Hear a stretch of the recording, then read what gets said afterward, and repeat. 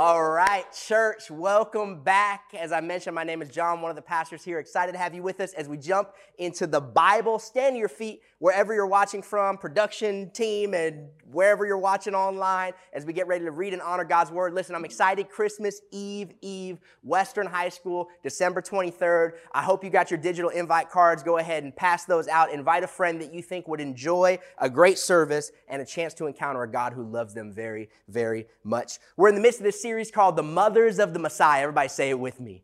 The Mothers of the Messiah. There was like 2 people in the room that said it. So I'm feeling great right now. It's awesome. I'm going to imagine all you said it, so I feel better. Mothers of the Messiah, Matthew chapter 1. Turn in your Bibles. If you don't have a Bible, or scroll in your Bibles, I should probably say. We've got it up on the screen for your viewing enjoyment. If you're ready, say, preach, preacher. There we go. All right, Matthew 1. This is the genealogy of Jesus, the Messiah, the son of David, the son of Abraham. Now, Abraham was the father of Isaac, and Isaac was the father of Jacob, and Jacob was the father of Judah and his brothers. And Judah was the father of Perez and Zerah, whose mother was Tamar. We talked about her last week. If you missed it, check it out, but later. Like, keep tracking with me. Okay. Perez was the father of Hezron. Hezron was the father of Ram. Ram was the father of Amminadab. Amminadab was the father of Nahshon. Nahshon was the father of Salmon. It's not just for dinner anymore, in case you thought the dad jokes would stop with that video. You just got to be careful. If you give me a limited script, I'll figure out stuff to add into the videos. Anyways, Salmon was the father of Boaz, whose mother was Rahab. I talked about her last week as well. Boaz was the father of Obed, whose mother was Ruth, which is who we're going to be talking about this morning. Obed was the father of Jesse, and Jesse the father of King David. Would you join me as we pray, Jesus, help? Amen. You can grab your seat wherever you're watching from. Gave you a little calisthenic exercise. You're welcome. This Christmas season, the sermon series is coming from where all of your favorites, I'm sure, and greatest hits come from, the genealogies. That's right, the genealogies, what we just read, the begats and the fathers and the sons and all of the things that you typically skip over in your Bible reading plan is where we are finding our Christmas sermon series. Here is why. As we move closer to the celebration of Jesus, the Savior of the world, coming down and impacting humanity for all time, I could not help but wrestle with the unique way that Matthew, in his account of the Gospels, this true account of what Jesus did and said, the way Matthew celebrates Jesus and his coming. He does this in the genealogies. Now, by means of recap, the genealogies are basically, in the ancient world, how many of you are familiar with resumes? How many of you have a resume? Okay, hopefully you do. In the ancient world, a genealogy was sort of an ancient version of a resume. Right? In the genealogies, you would sort of flex. In the genealogies, you would let people know your pedigree. In a genealogy, you would let people know who you are based off of your relations and your relationships. And so in this genealogy, the genealogy of Jesus, the Messiah, we're given a very unique vantage point. See, most of the genealogies in the ancient world especially were largely patriarchal, meaning it was a whole bunch of men and almost no women. Typically no women. It was the father of this, the father of that. That's because in the ancient world, it was largely men and sons that would have been the source of livelihood in the ancient world. Now, we get this genealogy, which is largely tracking most of the biblical genealogies actually follow the same format. It's mostly men. And then we have this one. And we've got 40 plus generations of men. And then as you notice, we've got these 5 women specifically listed in the genealogy. The question is why? Why would God put this in his ancient resume? You might be saying, because God loves women. Amen. If you're with a woman right now, you can turn to her and say, God loves you, because that's true. We know in the scriptures, in fact, the way God instructed his people to honor and venerate women was actually wildly uncommon in the ancient world. The people of God were fundamentally different because God so loved the world and God so loves women. Amen. But if that was all God was inspiring, the Holy Spirit was inspiring Matthew to do, then why not have all the women in the genealogy? If it's just about honoring and venerating women in general, why not have all of the women listed? But that's not what happens. It's only 5. Why these 5? Remember, God is not haphazard with words. He's not, I just forgot. God is doing something and saying something purposeful and intentional. And this morning, or whenever you're watching this later on demand, I want to dialogue on the question of why Ruth. Everybody say, why Ruth? Why Ruth? My premise this morning is that through the genealogy of Jesus here in Matthew chapter 1, God is revealing something about himself. In his ancient resume, God is revealing something about his character, about what it means to be in relationship with him, what it means to be in his family. Are you ready to dive in? All right, here we go. Production team's ready. I hope you're ready. Here's a big idea. If you're taking notes, I'd encourage you to jot this down or type this down. Here it is.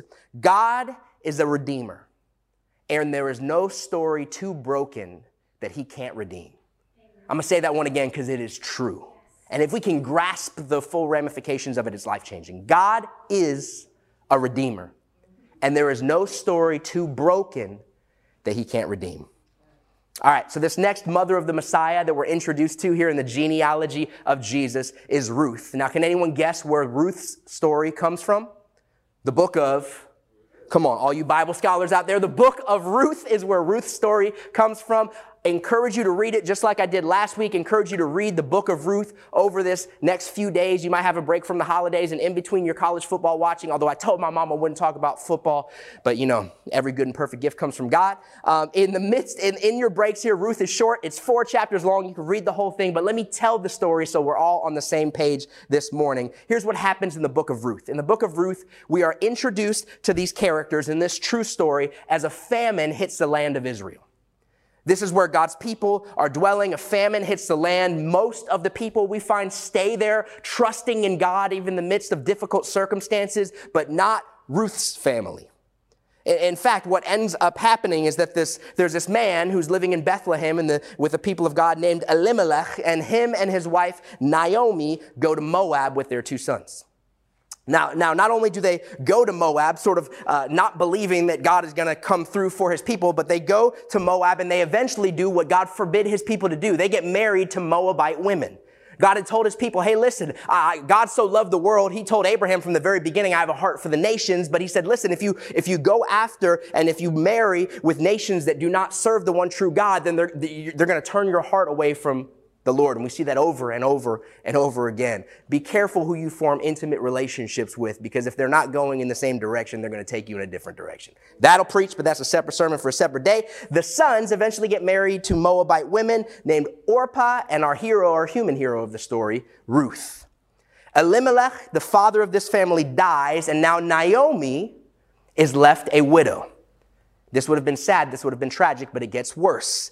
See, both of the sons end up dying as well, and now it's not just Naomi, but also Orpah and Ruth that are widows as well. This would have been the introduction to a tragedy. The reader is supposed to feel the tragic, heartbreaking nature of this story. See, we read it and probably at first glance, you're like, oh man, that's a bummer. Everyone's dying. But in the ancient world, it would have been uniquely visceral, because in the ancient world, to be a widow is essentially you are relegated to a life of perpetual poverty with almost no hope. Especially if you're an older widow like Naomi. No hopes of remarriage. And so we're sitting in this story of tragedy. Naomi is heartbroken. Her husband and her sons have died. She's left alone, and she essentially tells these women as she's living there in Moab, hey, just go back to your home. Go back with your people. I'm going to go back to the land of Israel. Apparently Orpah's like, yeah, that sounds good. And she pieces out, but Ruth is of a different cloth. Ruth is of a different character. Ruth has this famous moment in the story where she tells Naomi, no, Naomi, I'm not going anywhere. I'm sticking with you. Your people are going to be my people. And then something spiritual happens, and she says, and your God is going to be my God. She has this moment of heart transformation. And so sure enough, Naomi, these 2 widows, Naomi and Ruth, one young and one old, they travel back to Bethlehem. But the ancient reader would have known this isn't just some feel-good story. This is going to be a struggle. This is going to be a life of hardship that these women are walking into. In fact, as they finally make it back into her homeland, you could see the emotion welling up inside of Naomi as she turns to Ruth and she says, listen, when we get back to my homeland, don't call me Naomi anymore. Call me Mara. That word literally means bitter. She says, call me Mara, because life, because God, because everything has been bitter. We find that Ruth is a hardworking and industrious woman. The only way that they would have been able to fend for themselves is because God had made provision for widows. God had made provision for orphans because God loves the poor and God loves humanity. And so God had said, listen, when you're out in the fields, you need to leave sections for the poor. And so Ruth is out there and she's literally, manual labor out there sweating, gathering grain and providing for her and Naomi. And she ends up catching somebody's eye, a man named Boaz. Now, this man Boaz, we find is a wealthy landowner, and we find later in the story, he just happens to be a relative of Naomi.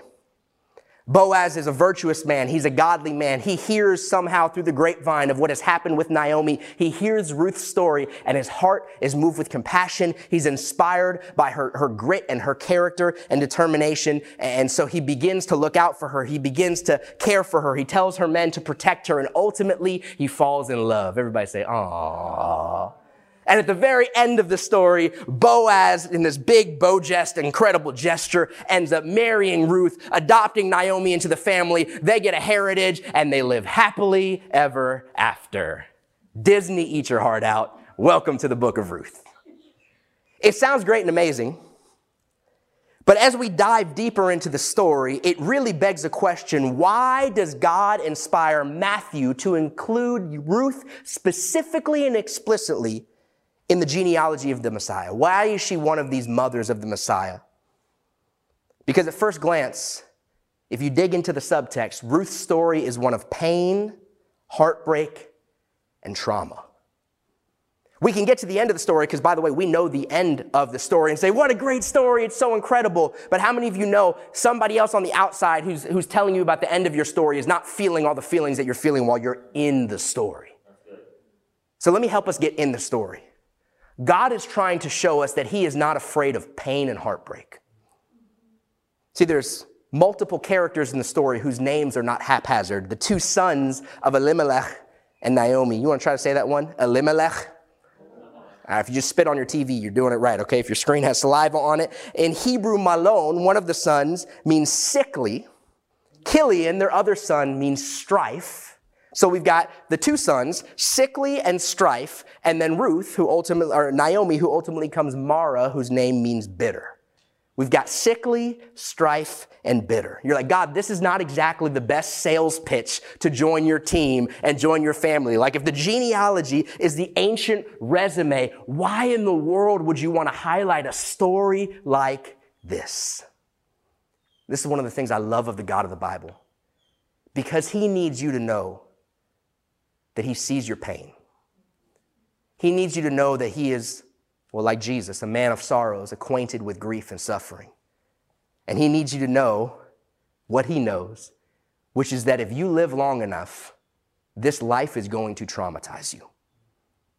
If you live long enough, you will end up inflicting pain and being stuck in a place of pain, betrayal, disappointment, church hurt, non-church hurt. If you are a human being, you will experience pain, suffering, letdown, and betrayal. And if we're not careful, I know we like these cliches. If we're not careful, though, it does not make us bitter. Better, it makes us Mara. It makes us bitter. And ultimately, only the light of God's redemption can heal the trauma of our pain, brokenness, and bitterness. What we're introduced to in this story is a deeply tragic and painful reality, and only the light of God's redemption can heal your pain, brokenness, and bitterness. This is the great news that I'm praying we don't miss, and the reminder behind this mother of the Messiah that God is a redeemer, and there is no story too broken that he can't redeem. Come on, somebody. God is a redeemer, and there is no story too broken that he can't redeem. So amen. So let's look at all the ways God brings about redemption for Ruth. Number one, if you're taking notes, jot this down. Ruth is given a place to belong. Everybody say belong. Belong.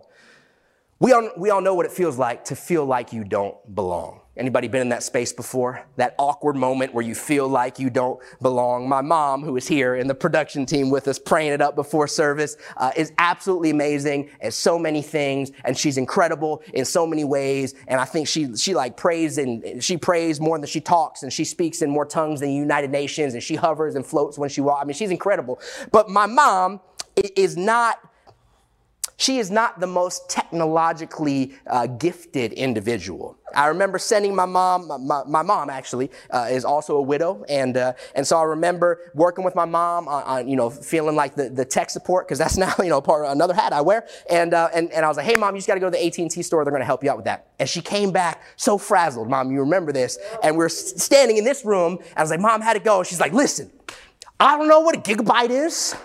I don't know what a megabyte is. I know what an Amorite is. I know what a Jebusite is. I don't know what a gigabyte and a megabyte and all the bytes. She said, John, son, I am not made for this world. I was like, that is true, but we'll help you out, Mom. And I remember, but we've all felt it, right? It's kind of a humorous example, but we've all felt the realities of feeling like you don't belong, of feeling like you don't fit in.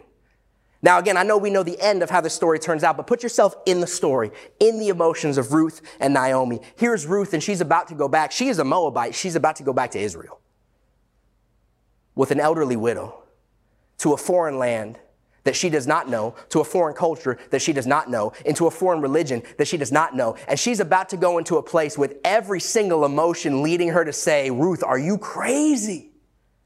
You've got a whole life ahead of you. See, we all know what it's like to be afraid that you're not going to fit in. You better believe Ruth is wrestling with these emotions. And yet look what happens. In Ruth 1, verse 16, Ruth replies in this famous moment to Naomi, don't urge me, Naomi, to leave you or turn back from you. For where you go, I will go. And where you stay, I will stay. And your people will be my people. And your God will be my God. See, it's this relationship with God that unlocks the belonging that is the longing of every single human soul. She says, your God is going to be my God, and where you die, I will die, and there I'll be buried, and may the Lord deal with me, be it ever so severely, if even death separates you and me. And when Naomi realized that Ruth was determined to go with her, she stopped urging her to stay. Ruth believes, and she gets grafted in. Ruth believes and she becomes a part of the family. Ruth believes and she finds a place of belonging, not only in the people of God, but God in his sovereignty makes sure she gets a place explicitly in the genealogy of the Messiah. See, it's not just 5 women that happen to get in this genealogy. These mothers of the Messiah, Ruth is a Moabitess. Ruth is an individual that should have been an outsider and definitely shouldn't have made it into the story. Why? Because God is a God of redemption. Because God is a God that longs to welcome people into his family if they have the humility and the courage to just say yes.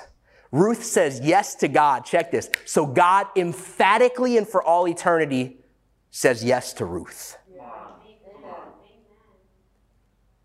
See, in the ancient world, there was a penchant that exists very much still today for elitism, for this ostracizing of the other. It was running rampant in the ancient world, even though God had expressed his heart that Abraham would be a blessing to all the nations. And so God makes sure that this Gentile, pagan, Moabite woman named Ruth is adopted in, and not only adopted into the family, but explicitly listed in the genealogy of the Messiah. You're like, John, okay, what does that mean? It means God is trying to speak to you. It means that God is trying to reassure you in resounding measure that no matter your past and no matter your background and no matter your history and no matter the skeletons in your closet, if you just have the willingness and humility to turn to him, there is a space for you in the family. There is a destiny and a hope and a future. The place of belonging that you have been looking for and longing for your entire life is found in him. That's what the Ruth story is all about. But it keeps getting better. See, through God's redemption power, Ruth is given a place to belong, but she is also given provision. I mentioned this guy Boaz. He's one of the other characters we pick up in the story. Boaz, this wealthy landowner, had heard of Ruth's story and sort of moved by the way that she had loved her mother-in-law, Naomi, and left her homeland and left everything she knew and left everything familiar. He's moved with compassion. He begins to look out for her and help her out. And this is what it says here in Ruth chapter 2. It says, Boaz replied, speaking to Ruth, I've been told all about what you have done for your mother-in-law. Since the death of your husband, how you left your father and your mother and your homeland, and you came to live with a people you did not know before. He says, may the Lord repay you for what you have done. May you be richly rewarded by the Lord, the God of Israel, under whose wings you have come to take refuge. Boaz, so moved by her act of compassion and selflessness, utters a blessing impromptu over Ruth's life. He says, may God cover you. May God provide for you. May God protect you. And he sure does. See, God had commanded his people to care for and look out for the poor. He had said, leave the gleanings of your harvest, which represented wealth in an ancient agrarian society. He said, leave the gleanings of your harvest for the poor. And we find out later as Ruth tells Naomi, man, I was in this field and this guy Boaz, apparently, he said, they're going to look out for me and protect me. And Naomi says to Ruth, you stay there because maybe if you stay in his field, no one will harm you. Apparently, that was a thing, even in this sector where God had commanded his people to look out for the poor. Women that were out in this position would be in danger. So God stirs Boaz, who commands his men, this is so good. He commands his men not only to look out for and protect Ruth, but to provide for her as well. Verse 15, as Ruth got up to glean, Boaz gave orders to his men. He said, hey, let her gather among the sheaves. This is not just the corners anymore. He said, man, let her go in among the good stuff, the prime real estate grain, and let her gather even from there. Don't reprimand her. Actually, pull out some of the stalks from the bundles. He's like, give her some of the best stuff. Give her some of the prime stuff and just kind of leave them for her to pick up and don't rebuke her. Here's the irony. Boaz says, man, may God provide for you. You're like, well, God didn't provide for her. Yes, he did. He used a dude named Boaz. Some of you are like, God, I need you to come through. Can I appeal to you to maybe broaden your lenses of the way God might be doing that even right now? See, the story continues to move into an amazing direction, but the reminder here is that God is Jireh. He's Yahweh Jireh. He's God, the provider. And there is greed and there is materialism, and we need to be on guard against that. But at the end of the day, the reminder in this segment of the story and the reason that Ruth is in this genealogy is because we are reminded of God as provider. Eye has not seen, nor ear has heard what God has in store for those who love him. Jesus says, look at the birds of the air and the flowers of the field. Look how much I take care of those things. How much more will I take care of you who I love? See, God is a redeemer, and there is no story too broken that he can't redeem. Through God's redeeming power, Ruth is given a place to belong. She's given provision. And finally, she is even given an inheritance. Everybody say inheritance. How many of y'all would like an inheritance? You're like, that sounds good. Housing prices, God knows, are going out of control. Lord, help. See, in ancient Israel, every family was given land. This is in the biblical account in the Old Testament. Every family was given land as God moves his people into the promised land. And land was precious. Land was sort of the generational wealth you could pass on throughout your lineage. But if you lost the land, then there was even remedies and ways that God had for his people to get it back. See, we need to understand in this story that Naomi's family, Naomi and her husband Elimelech, had left voluntarily, which meant their land was up for grabs. Naomi and her family, they were sort of, there was a famine in the land of Israel, and so they essentially ended up betting against God, saying, man, listen, there's a bunch of people are going to die. We're going to go to another land. We're going to trust another place. We're going to trust another situation. And then when horrible things come back, we'll come back and get our land and then some. But God provided for his people, and so they came back. Most Bible scholars, historians believe that what had happened is that there is likely someone else now living in and owning their land. Not only are they widows, they are now disenfranchised of their own decision and situation. So enters this idea of the kinsman redeemer. How many of you have read this story before? Show of hands. Okay, I can't see them, but probably some of you. In the story, there's this thing called the kinsman redeemer. Now, this is the thing that God had commanded his people as a way to sort of enact justice, because God cares deeply for justice, that things are right, equitable, and just. And so the idea was this, that there was someone in the family designated the kinsman redeemer, and if for whatever reason, like in this situation, you had lost ownership of your land, the kinsman redeemer, if he was generous, had the right, legally and biblically, to buy it back. Whoever was owning the land, whoever was living in the land at the time, had to sell. They were legally required to sell. If the kinsman redeemer was generous enough to buy it back, he would then own it, allow his relatives to come back on it, and it would stay within the family lineage. You guys tracking with me? Does that make sense here? Okay, so this was the situation. The problem was that if you were to step in as a kinsman redeemer, you now had responsibility for not just the land that you reclaimed, but all of the relatives as well, which means you are now the beneficiary, and you are now having to care for, you are the steward over Ruth, the widow Moabitess, and her mother Naomi. Which might not seem that bad, except you're not an ancient world individual. See, in the ancient world, they had a very karmatic way of thinking. Even amongst the people of God, we see it in the Gospels where they said that someone was sick and they were like, okay, Jesus, who caused this? Was it that person or was it their parents' sins? There was this way of thinking that if tragedy struck a family, especially when we're talking about a father and two sons all dying, right? That's tragic to the max degree. If something like that happened, they would be thinking, man, there's some bad mojo on this family. There's some bad juju on this family. There's something here. I don't want anything to do with it. But guess who just happens to be the relative, and not just relative, but the kinsman redeemer of Naomi's family? Boaz. The wealthy landowner that already God had inclined his heart to look with compassion and generosity towards Ruth. We find that he's not just a relative, but he happens to be the kinsman redeemer. Can you believe it? It's almost like God is sovereign over everything and has a plan for her good. Go figure. Friends, there is no situation out of God's reach. There is no problem that he does not see, that is not within his control, that he cannot intervene. And he loves you. And he can redeem it all. I don't know what moment you're walking through. I don't know what hell you've experienced. I don't know what heartbreak has held in this pandemic season. I just know I've seen it over and over and over in my own life through my own father's tragic and unexpected passing. I have lived some grief in this season, trust me. But God is so good, so faithful, so loving, so competent that there's no brokenness too great that he can't redeem.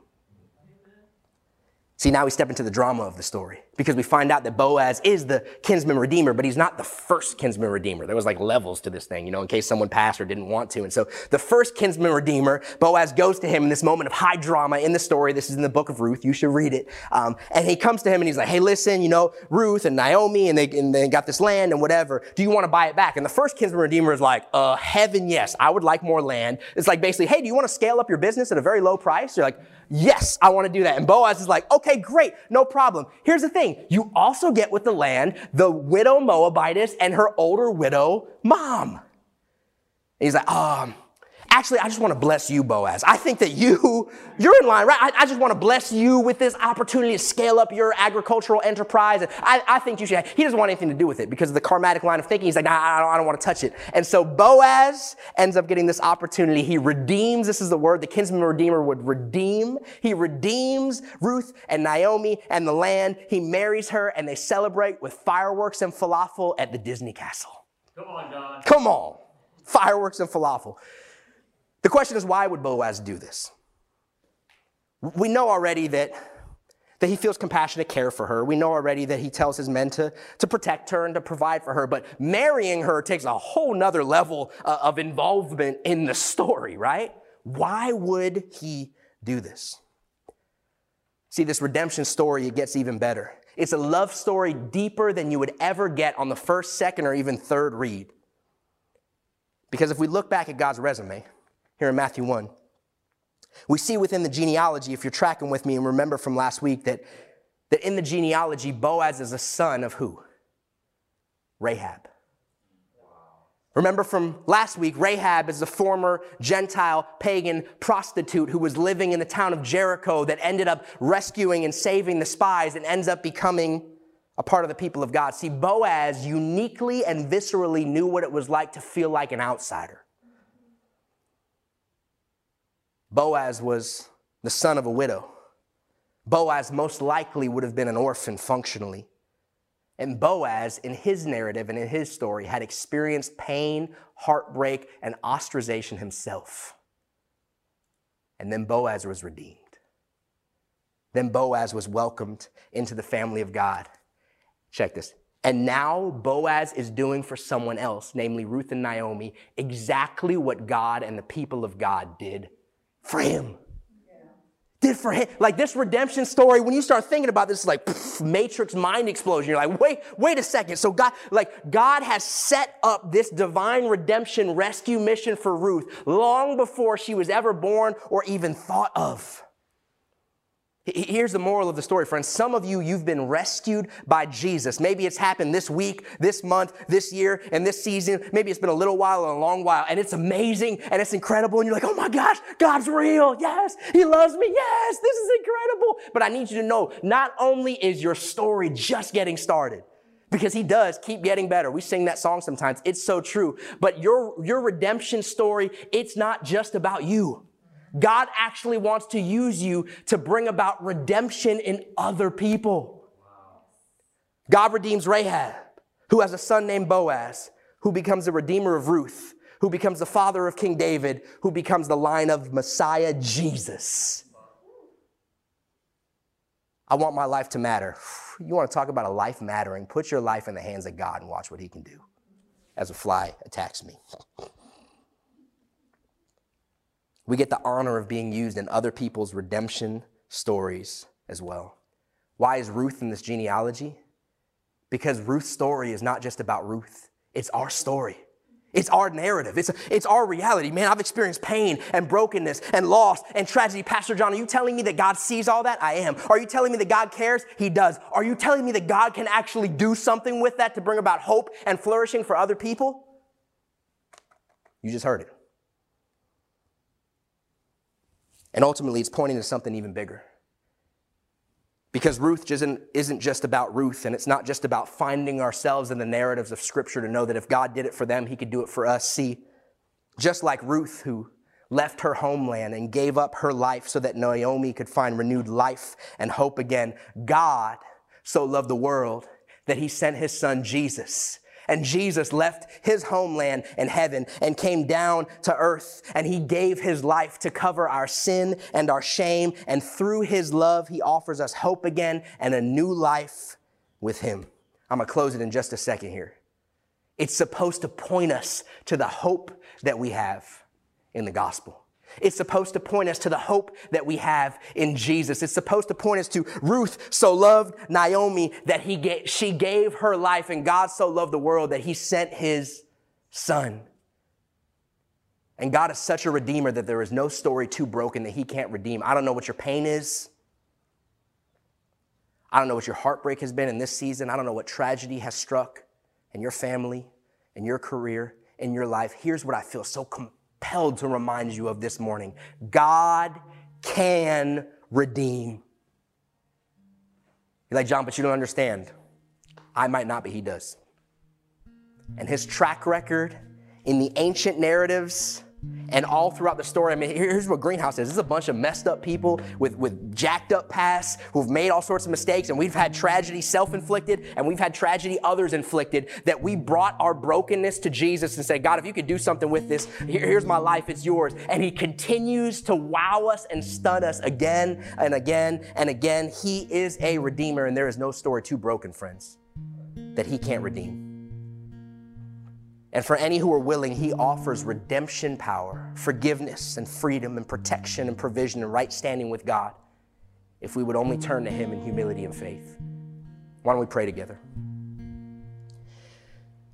Jesus, you're incredible.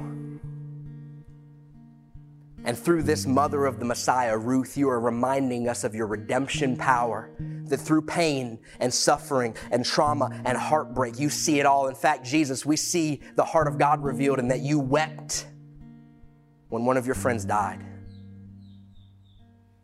Thank you, God, that you are not aloof from our pain and suffering. You don't distance yourself from us, but you come near.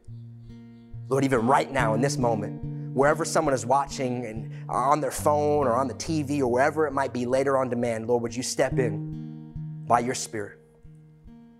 I want to give you a moment here to respond in the quiet and privacy of your own home or wherever you're watching from. If you sense God stirring your heart, it's because he's real and he loves you.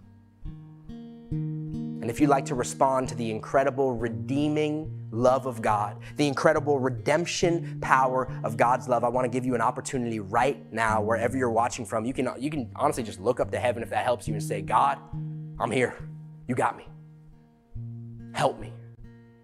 My life is yours. I put it in your hands. If you can indeed do something with the mess that it is or the mess that it's become, I've tried to do things on my own. It's not working anymore. At this point, I've kind of realized I need something. Jesus, if it's you, you got me. Help me. Forgive me. Heal me. Place your life in his hands.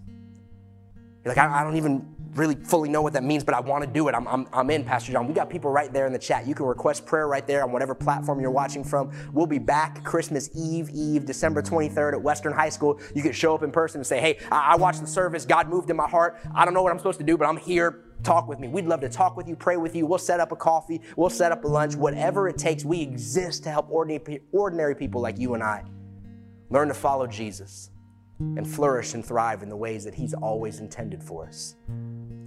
Maybe you're here and you resonate with the story of Boaz, this man who experienced God's redemption and love, now being used as a redeemer in other people's lives. If you would like God to use you to help bring redemption and hope in someone else's life, you can look to heaven and say, God, use me. God, use me. I see the brokenness in our world. I see people who are hurting. I don't want to just sit by in self-preservation and distance myself from the problem. God, you so love the world that you gave, that you went, that you came, and I want to do the same. Listen, there's 4 days left, friend, until this Christmas Eve service on the 23rd at Western. Studies already tell us, especially in this season, what we've always known, which is that people are curious, they are spiritually open, they would like to have some sort of a connection with spirituality and faith in the divine, especially if it's genuine, if it's not weird and like salesman-y, but it's genuine and from the heart, especially with someone they trust. And they would probably go and check something out if someone cared enough to invite them. Let that be you.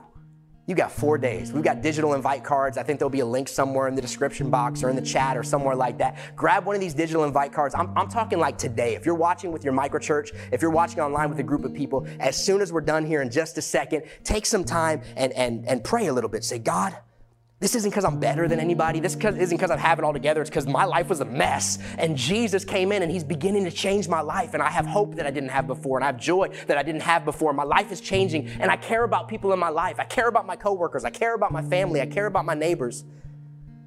I'd like to give them a shot to experience God's love like I'm beginning to experience now. I'd encourage you before the moment passes and you just move on to life and life gets busy. It's the holiday season. I get it. It's crazy. Pray about it when you're with some people right after this and text that digital invite card today. Text it today.